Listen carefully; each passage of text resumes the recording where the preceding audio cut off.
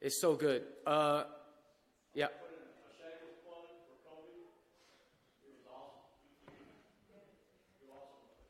Appreciate it, man. Mediocre with a side of okay. It's just simple obedience. And it looks like something small, but God uses simple steps of doing what He told you to do great things. The scripture, I was so baffled and renewed and moved while we were there with Oscar. When they don't have land to serve people, they just begin to pray and God provides land. And when they would need food, they would pray and God would bring along partners. We're actually right now trying to text him back and forth this morning. Oscar's in the States trying to raise some support for the ministry down there. He's in Denver, actually. We're going to try to bend his arm behind his back to get him down here on our good side of Colorado as soon as we can. But they prayed, and God answered in faith. And I began to look at God, the faith of what they're doing down there, and faith comes by hearing, and hearing by the word of God. How are they going to hear unless somebody goes? How are they going to go unless someone sends them? How beautiful are the feet of those that preach the gospel? Like faith comes by hearing, hearing by the word of God. How are they going to hear unless somebody goes? And I start to look at this dynamic, and we say this in the church. I've repeated it from this pulpit. When it comes to missions in this church, we either go, we either send, or we are disobeying. You're either a passionate goer, a passionate sender, or you are in disobedience to the great commission that the Lord has put upon you as an individual and us corporately as a church. God is going to bring about saving faith in the nations because somebody's going to be humble enough to give up their plans and to go. And to serve, and to preach, and to pray. So it got me in the spiral about faith, and I want to, with the time left, we're going to get in the Word. Y'all still got a little bit? Y'all want to get in the Word? Y'all good for that? Or are you done? All right, good. Well, let's keep. I'm going either way. All right. So if you got a Bible, we read earlier in Hebrews chapter 11 and verse 6, 1 through 6, and it started here that faith is the assurance of things hoped for, the conviction of things not seen. Hebrews 11:6. For without faith it's impossible to please him. For whoever would come after him must believe that he exists and that he is a rewarder of those that diligently seek after him. But then I get into this other verse in verse 4 where it says, and through his faith, though he died, he still speaks. That your faith can continue to communicate and ripple long past the point at which you cease to be on this earth in bodily form. That your faith can still speak. And so I started to wrestle with what it means visualizing people in Guatemala having the kind of faith to step forward in which they did. And seeing the faith in Oscar reminded me of some people in situations that we've been walking through in the Bible, and reminded me of people in church history, and it compelled me, right? Like it kind of made me revisit my own faith and where it is, and dust some parts off of it that are maybe being ignored. Here's maybe a lead-in story, and then I'll give you an idea of how I'm thinking about this. I've been watching a little bit of the Olympics highlights. I'm not watching the whole Olympics. Nobody got time for that, okay? But I've been watching the Olympics, and I turned it on to women's water polo. And I'm all in, all right? And y'all know what I'm talking about? Who knows what women's water polo is? There's no horses. No horses are damaged. They come in, and these women are wearing like rugby helmets, earmuffs. I have no idea why. I mean, is there elbows happening? I don't know why they're basically wearing these swim caps with earmuffs. And they tread water for 4 days. They just in there like treading water. And so to advance the ball, they're swimming like normal, but they're just like a baby seal hitting the ball forward. And I've never seen women's water polo. And so I'm trying to figure it out. They hit it like a baby seal, and then all of a sudden, after treading for an hour, they come up like a dolphin, and Nolan Ryan, this ball through a soccer net. And I was like, this sport is awesome. And so I'm watching this thing, and they're swimming, and the whole time I'm watching it, I'm just asking myself, at what point would I drown? It's like our team used to have 11 players, but there's one down there at the bottom at Davy Jones' locker. He didn't make it, right? And so it's like, at what point, like, what are we, 5 minutes in, and then I'm just going down, right? And so I know how to swim. They know how to swim.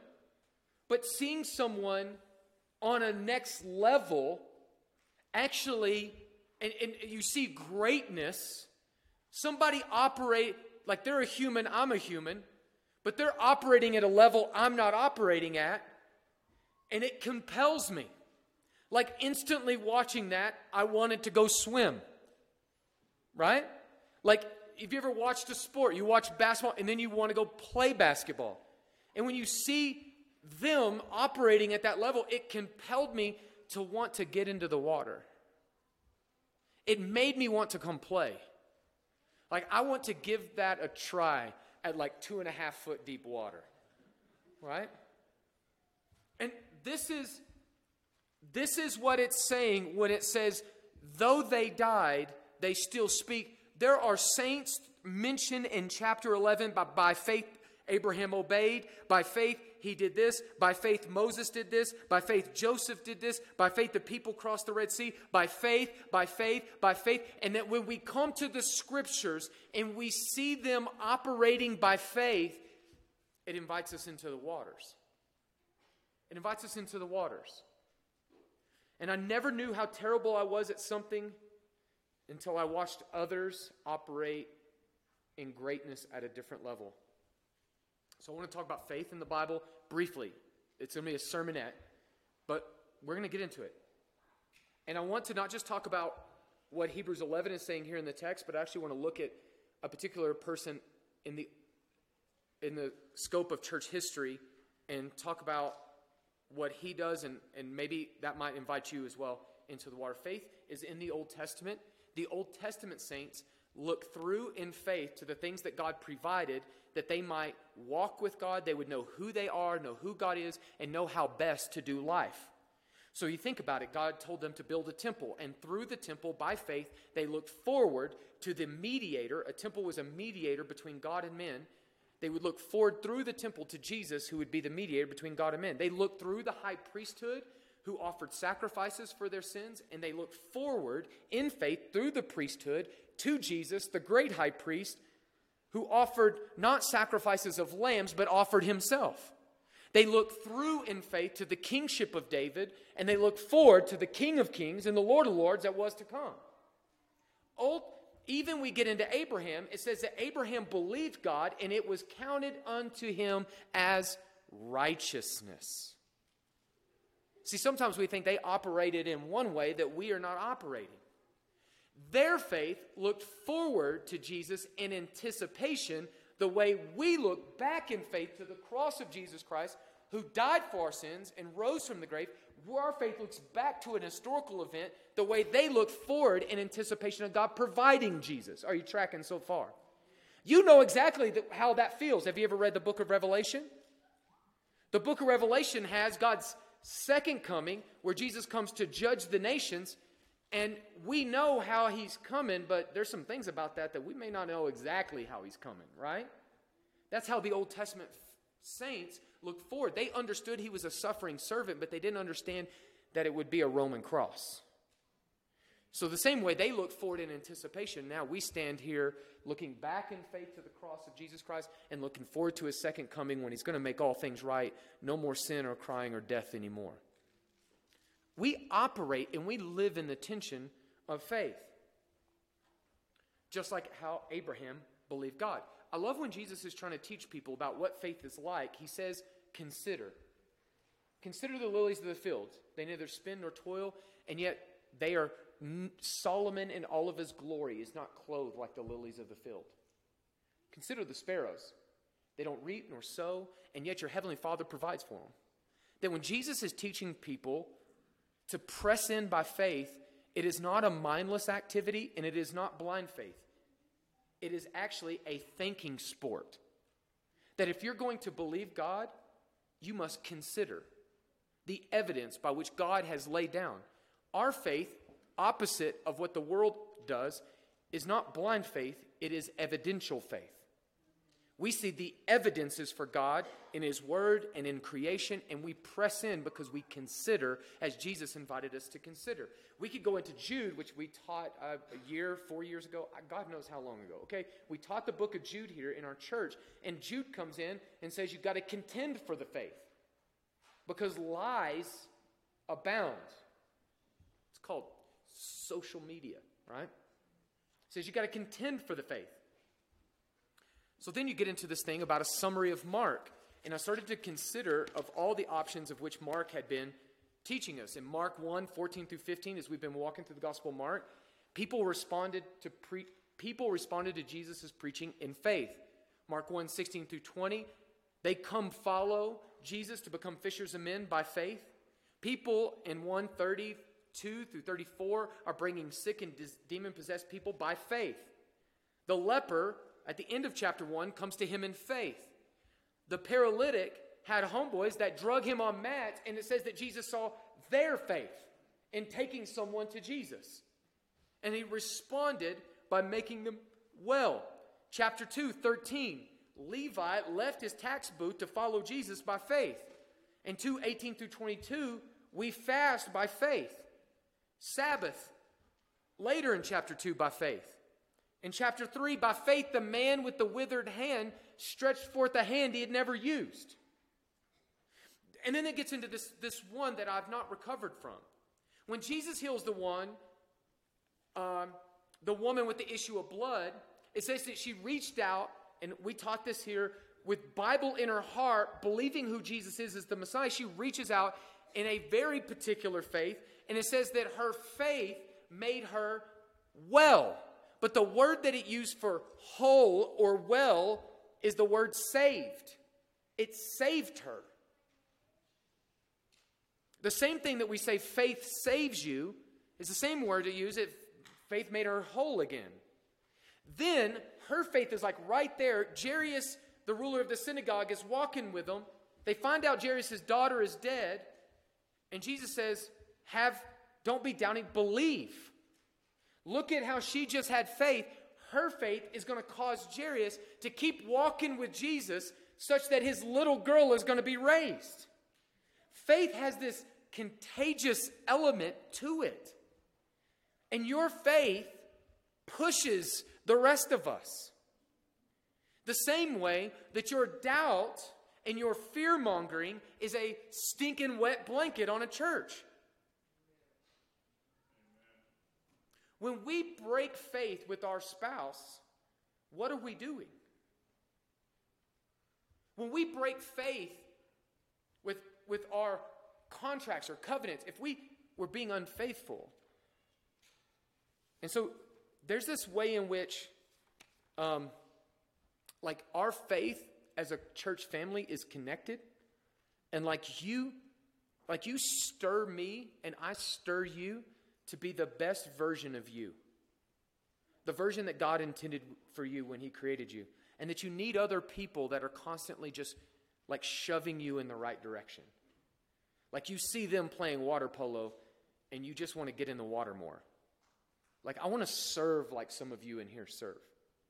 I want to love like some of you in here love. I want to pray like some of you in here pray. Do you hear what I'm saying? Our faith moves us that way. And if there is someone for me in church history that this just captures, that though he is dead, he's still speaking to me and inviting me to go into deeper waters, it's a guy named George Mueller. Okay? George Mueller lived in the Victorian era. He was born in what is now Germany. He was Prussian in September 27th, 1805. By age 16, George had landed himself in jail. He already had a criminal record. He had blown all of his father's money on drinking and gambling. This was pre-cannabis days. He had a record as a thief. He would go into like hotels and stuff and stay there, run up a bill, and then leave. This is equivalent we have this phrase in English called dine and dash. And so he did a little of that until he gets arrested. He was such an alcoholic that when his mother died when he was 14, he was out partying. The next day he woke up. You don't have a hangover if you just pick the bottle right back up. So he goes hard the second day. It was like 2 days later that he found out that his mother had died when he was 14. God would take George, though, from this irresponsible youth to someone that is unbelievably responsible for the lives of thousands of orphans and many coming to Christ. But he started out as a punk kid. Jail did not reform him. When he got out, he went right back to the world. His relationship to his father was really strained. His father was a lawyer and had money. And so like a lot of parents, they try to figure out, how can we fix my kid? So they send him to a Christian school. I know nobody does that today. But they try to throw George in a Christian school. And he's thinking this will be a pathway to like a comfortable lifestyle. He'll get a career path. He'll get going in the right direction. But contrary to that, he's just at college, he's just shady. He would buy books for him. He would sell books so that he could party and drink. He had a group of friends that they put together like a road trip to Switzerland. It was Eurotrip before Eurotrip.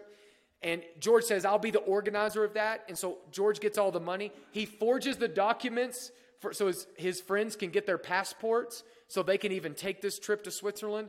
And then even amongst his friends, he charges them more than he himself pays so that he didn't have to pay. Just straight level shady. They take this trip to Switzerland. They party it up the whole time they're there. And at the same time, he's backstabbing his friends. Something changes in 1825, though.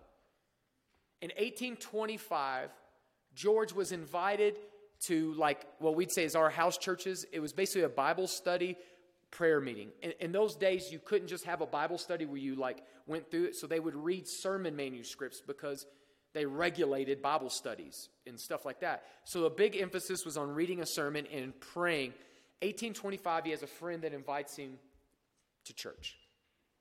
He goes to a dorm room, and what is powerful about this is, up until this point on campus, George is known as the person foul-mouthed that mocked Christians every chance he got. Like, this is the one person you wouldn't want to come to Bible study. And that's exactly who God wants. So he goes to this thing and experiences in prayer the power of the Holy Spirit. And he said after that he was converted, and that all we had seen on our journey to Switzerland and all the former pleasures are as nothing in comparison with that evening. He gets radically converted, and his heart is instantly turned to the mission field. He wants to go serve God in missions. So he has moved his school. He was going to school in England. He has moved to England. But he had a problem with the mission agencies. They had conflict. A lot of the missions at that time would go into massive debt in order to send missionaries. He read the Bible, and he felt as though it was sinful for them to go into debt to send missionaries. So he had a conflict of interest with how they were running things. Furthermore, he gets sick, and so he retreats to the countryside and soon finds himself pastoring a church of 12 people that would soon become, in just a short period of time, nearly 300 people. George, at that time, didn't know how he would be taken care of or how he would have money. And so he began to do something that would be the mark of his ministry for the rest of his life. George prayed. Because he said, I don't feel it's right for me to continue to live and taking my father's money. And as radical as this sounds today, he cut himself off from his father's support. I know it's popular for us to live with our parents till we're like 50, okay? 30 was 50's the new 30. Okay, so like I get that.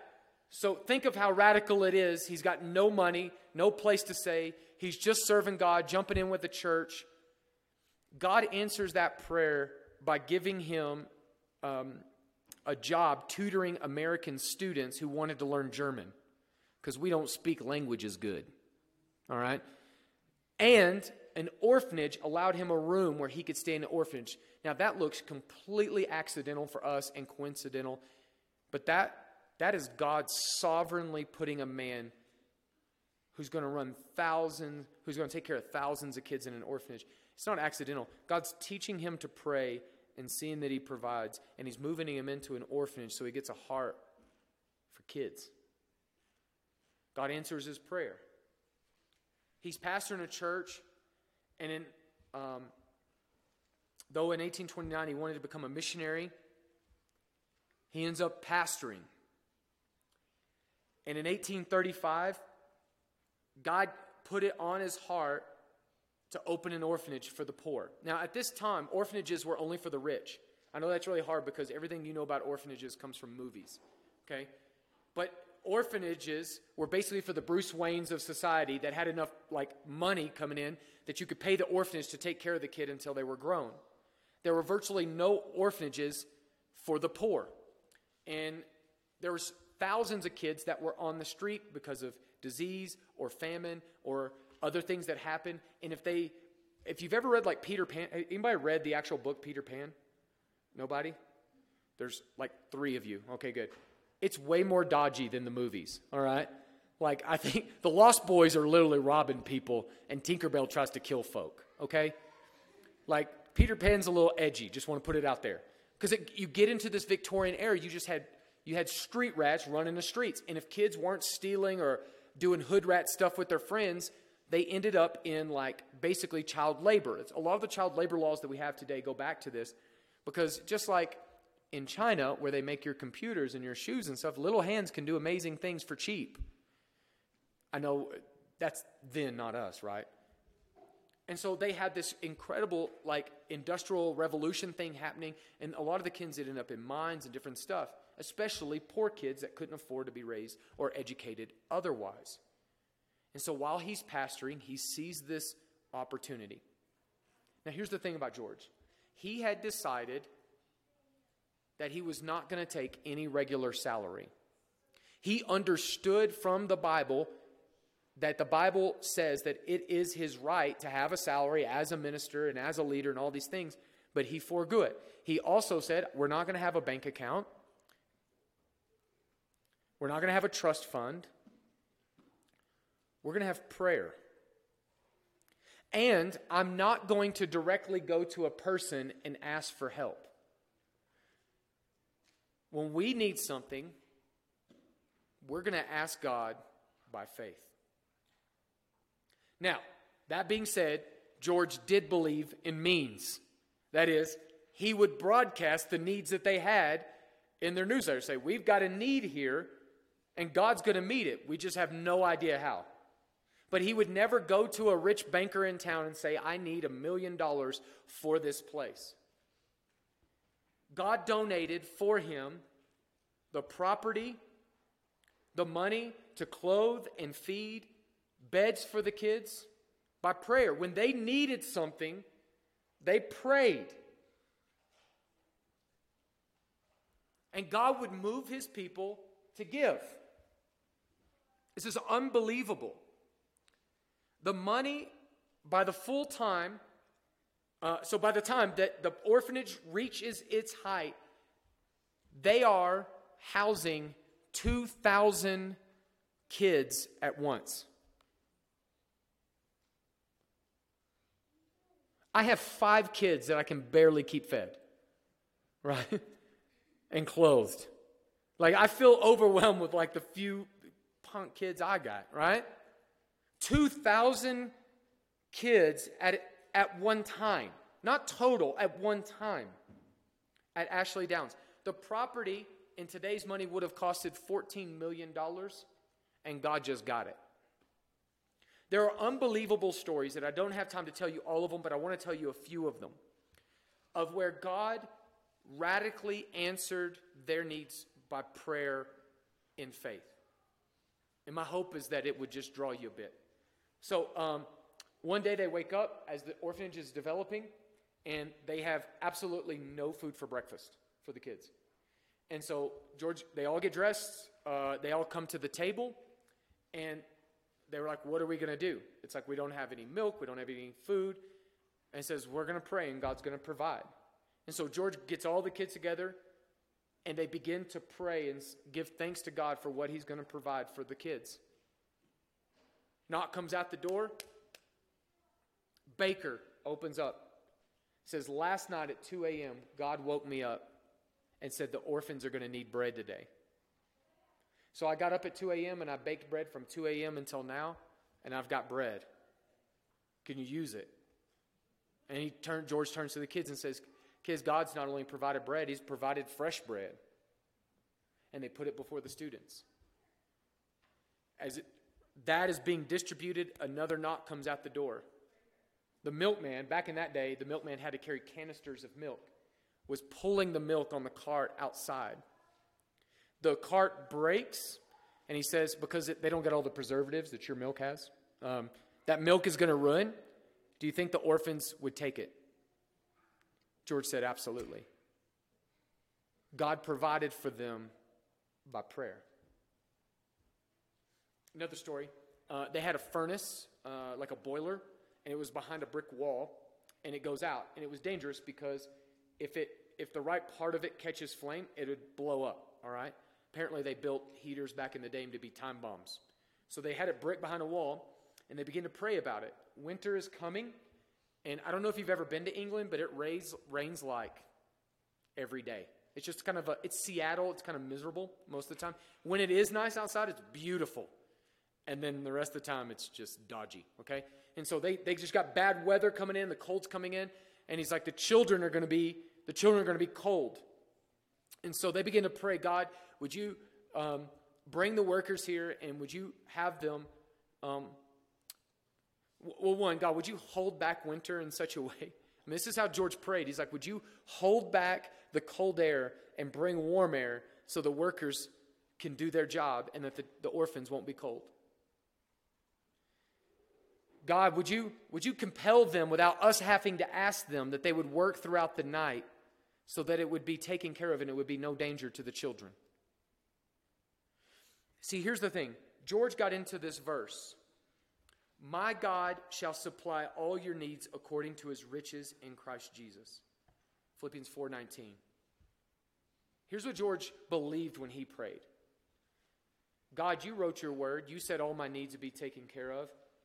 George took God at his word. See, my fear is that we do a lot of Bible study that never results in praying in faith. That we get head knowledge that never turns into faithful praying. God, hold back the bad weather so they can work. God, give them a heart to work through the night without us asking them. The men show up. The winds change and a warm air settles over them. As the men begin to work, one of the foremen comes forward to him and says, me and the guys talked. We just feel like we should just knock this out. We're going to work through the night and we're going to get it done. George saw that as an answer of prayer, and he said, my God shall supply all your needs according to his riches in the glory in Christ Jesus, Philippians 4:19. See, all George did was he took God at his word. Believes that when you pray, God's going to do God kind of stuff. There's two reasons, and I can go over and again. One other story I think is really fascinating is that a guy hears about what he's doing with all these orphans, and he gets compelled to send him a check. And he sends him a check in the mail, and it's for a huge amount of money, like large check. And he says, set up a fund. I want it to go to the orphans. Go down to the bank, put a trust fund. You can live off the interest. It's like thousands and thousands of dollars, which would be even more in our money because of, what's that thing called? Inflation. And so all this stuff, George writes the man back, says, me and my family and the orphans have learned to live by faith. And we've actually grown to prefer it. You are meaning well by sending me this check and to serve them, but by it, you would make me depend on a bank account instead of God. And he mailed it back. And he mailed it back. Two things. George was peculiar in the best kind of ways. He was strange, if you would. One thing of why he did the orphanage the way that he did it was that he wanted to care for orphans and he wanted to love them as he'd been loved by Christ. The other was that he wanted to show that God works through prayer in faith to do things that are not done any other way. You have not because you ask not. I wonder how many of us in heaven will come to the end of our lives and God will reveal how many things he intended to give to us that were available to us that we do not have because we asked not in faith. You have not because you asked not. He wanted to prove that God answers prayer. To a skeptical world that looked and says the only reason the church is all about money, the church is all about this, the church is all about that. He yanks the steering wheel and says we're going to lean so hard on God that if God doesn't show up, we don't got a chance. He's like Paul, who wanted to offer the gospel free of charge, and when he'll write the church, he says, I, as a minister of the gospel, have a right to being taken care of. You don't muzzle the ox, the salary and all that, but I'm setting it apart because I don't want to be associated with anything that would lessen the glory of God among the Gentiles. So George passed up even what the Bible would say he's owed in order to display God's answering power to prayer. Now, what's awesome about the last chapter, well, one thing, people would read in the gifts of the Holy Spirit. Have you ever read in Corinthians where it talks about the gifts? There's the gifts of like prophecy and speaking in tongues and all those charismatic ones make Baptists uncomfortable. And then you get the acts of service and then you get administration. Well, one of the gifts is the gift of faith. And people began to come to him and say, you have the gift of faith. You are this verse. And George said, no. Which is curious. Because people said when you pray, in faith, God is answering. And George says, I do not have a unique gift of faith. I have the faith that every Christian has available to him. He did not want to embrace that he was gifted in that way, because what would happen is the average Christian would look at his life and say, sure, he's a superstar. He's some sort of superhero of the faith. Sure, that's for him, but it's not for me. They would discredit the fact that the Bible is teaching that the kind of miracle-working faith he experienced was available to all of us. Now, I disagree with him. I think he really does have the gift of faith. But at the same time, I totally understand what he's getting at. Because Christians will sit in pews and say, surely that's a super Christian, and I'm like Sam's Club, generic Equate brand Christian. And Satan will use that to talk them into doubt. Do you hear what I'm saying? So I get what he's saying, but it doesn't mean that he still isn't gifted in that way. Because when you're gifted in the gifting of teaching, it's just use your gifting to spur other people to follow Jesus more seriously. And I think that's exactly who he is. Listen, gray hairs, listen to me in here. The last chapter of his life, at 70 years old, he finally gets to go to the mission field. 70. Some of y'all in here are young. 70.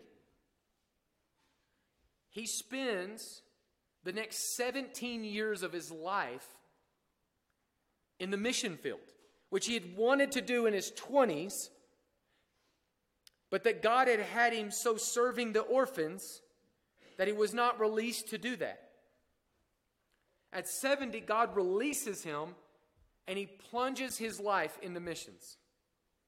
During that time period of 17 years, he would travel 200,000 miles. And it's not even on like Spirit Airlines, all right? I get back pain just driving 4 hours, right? 17 years, 200,000 miles. He preached to more than 3 million people. This dedicated last period of his life was the most ferocious for the gospel. So talk to me, old people. What's the last chapter going to be for you? Come on now. He would tour the U.S. 4 times, India twice, Australia, the colonies. In sum, he would preach to 42 countries, including China and Japan. Listen, young people, if you're in here, there's no retirement in the kingdom.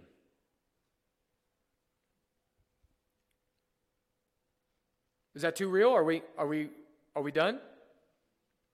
Listen, middle-aged people with careers and jobs and futures and 5-year plans. There's no retirement in the kingdom.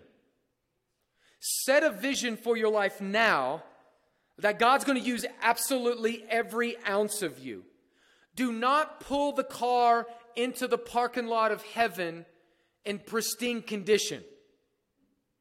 Dukes of Hazzard that thing with like one wheel on fire, one door missing, dinged up. It's a Subaru, y'all. Stroll that baby in there. Pour yourself out for the kingdom. Be raggedy by the end. 17 years at the end of his life, millions of people hear the gospel. Tell me your retirement plan. Tell me, church, how you're finishing strong. Young people, get a vision for your life that, because here's the thing. At the same time, some of us who are younger in here are not making it to 70. Let's be 100. We're not making it there. And if you don't serve God now, you're not serving God. I didn't say this a week and a half ago. Buried a student in Oklahoma. Never made it out of his 20s. He came to our college ministry, heard the gospel, heard the message, heard the invitation. He wanted to chase conspiracy theories. He wanted to play video games. He wanted to smoke drugs. He wanted to be in the band scene. He wanted to be in the hardcore music scene. We love this guy. He was a friend of mine. I love this kid. Doesn't make it out of his 20s. Never goes on mission with God. Never believes the gospel. Never serves God. Some of you are not making it to 70. And you either serve God now or you're not serving Him. And for you that have made it already further than expected, with every year that's left for you, use it. Use it. Get in the stinking water. Go play. Do something great for the kingdom. George Mueller compels me to finish strong. Doesn't he you? He's died in faith, and yet he's still speaking to me. He died in Bristol, March 10th, 1898. His procession was attended. The whole town shut down. By the end of his life, he had served over 10,000 orphans. 10,000 orphans. He would put a Bible in their right hand when they would age out and they would go into adulthood. He'd put a Bible in their right hand and he'd put a little bit of money in their left hand. And he'd say, if you pay attention to what's in your right hand, God will always provide what's in the left. I wonder how many missionaries around the world came from that orphanage. How many pastors, Sunday school teachers, business people. I wonder, even in here with a few Anglo-Saxon descendants, some of your ancestors may be married into these lines that were the 10,000 plus lineages that were changed because one man prayed. One man had faith. When he died, they carried his casket through Bristol, and they mourned because all of England lost a father. All of England lost a father. The power of George Mueller's life and the power of the Hebrews chapter 11 saints in Scripture is that by faith they took God at His word. I want that to be our church, amen? I want that to be me. Can I pray for you? And then we're going to go into some gospel communion stuff. If you maybe bow your hearts and your minds. I don't know what the step of faith number one is for you. The step that's directly in front of you. I don't know what it is. It's between you and God, and it's different for each of us across this room. But maybe as we've gotten a little bit in the Word and we've gotten a little bit in history, maybe the Holy Spirit could take what's been said today and give you the courage to just lean a little bit into that step. Would you take it? I don't know if it's a conversation with somebody about the gospel you need to have. I don't know if it's a sin you need to repent of.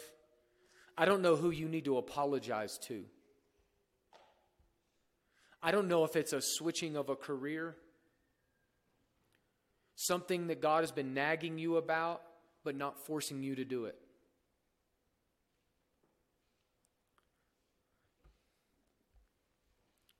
Whatever that thing is, I want to pray for you to take it. For someone here, it may be salvation, that you call upon the name of the Lord and are saved.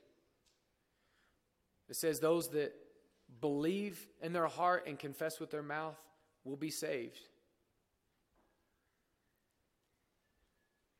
I don't know if it's a step so radical that you're going to need us to pray and fast alongside you to even begin to get after it. But let's be a house of prayer.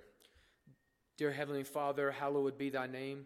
Thy kingdom come, thy will be done on earth as it is in heaven. Thank you for sending Jesus, the author and perfecter of our faith,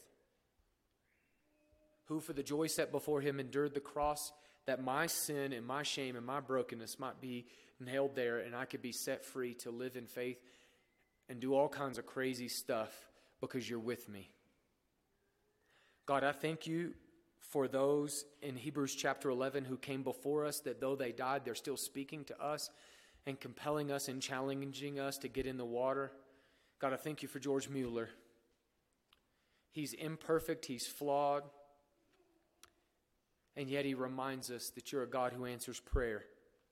And so, God, I pray for my brothers and sisters in here that whatever step of faith they need to do, the conversation they need to have, the sin they need to repent of, reconciliation. God, I pray in faith right now that you would give them a sense of urgency to be about that step. God, I pray that you would bother them and haunt them until they do it. God, I pray that you would tailor the things that's happening in their lives so that the next step becomes irresistible. Father, help this to be a house of prayer. Help this church to be a church that operates in faith, knowing that it's you who pays the bills and you're truly the shepherd. Father, we pray that in the strong name of Jesus. Everyone said, amen. We're going to transition our time of communion. Toby, would you come and teach us about that?